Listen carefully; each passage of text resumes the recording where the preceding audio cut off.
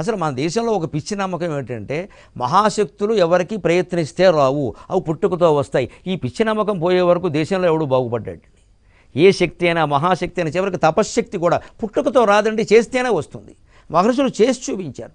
అంతవరకు 100 ఏళ్ళు రాజ్యం చేసిన విశ్వామిత్రుడు బ్రహ్మర్షి తపస్సు చేసి వశిష్ఠుడి చేత గౌరవాలు పొందాడండి. ప్రయత్నం వల్లనమ్మా, ప్రయత్నం వల్ల, పుట్టుకతో రాలేదండి అది.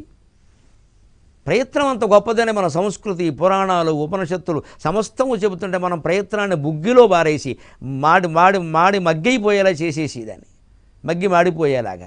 ఎంతసేపు ఎవరో కనబడితే బావుణ్ణు, ఎవరో అనుగ్రహిస్తే బావుణ్ణు, చెత్తి మీద చేయడితే బావుణ్ణు, ఓ గురువు గారు దొరికితే బావుణ్ణు, ఇలాగే ఆలోచిస్తున్నాం మనం. అంతే ఆత్మవిశ్వాసహీనత్వంతో బానిసల్లాగా. ఆ గురువు గారు కూడా అమ్మవారి తపస్సు వల్లే అంతవాడైనప్పుడు మనం ఎందుకు అవలేం? గురువు మార్గాన్ని మనం అనుసరిద్దామండి. గురువుకి దండాలెడుతూ కూర్చోవడం ఏంటి ఇక్కడ? ఆయన నొల్లేసుకుని పట్టేసుకుని, దీనివల్ల వీళ్ళు బాగుపడకపోగా గురువులు కూడా చెడిపోతున్నారు.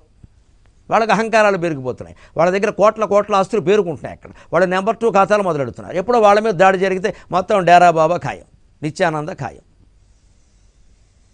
చెరసాల ఖాయం.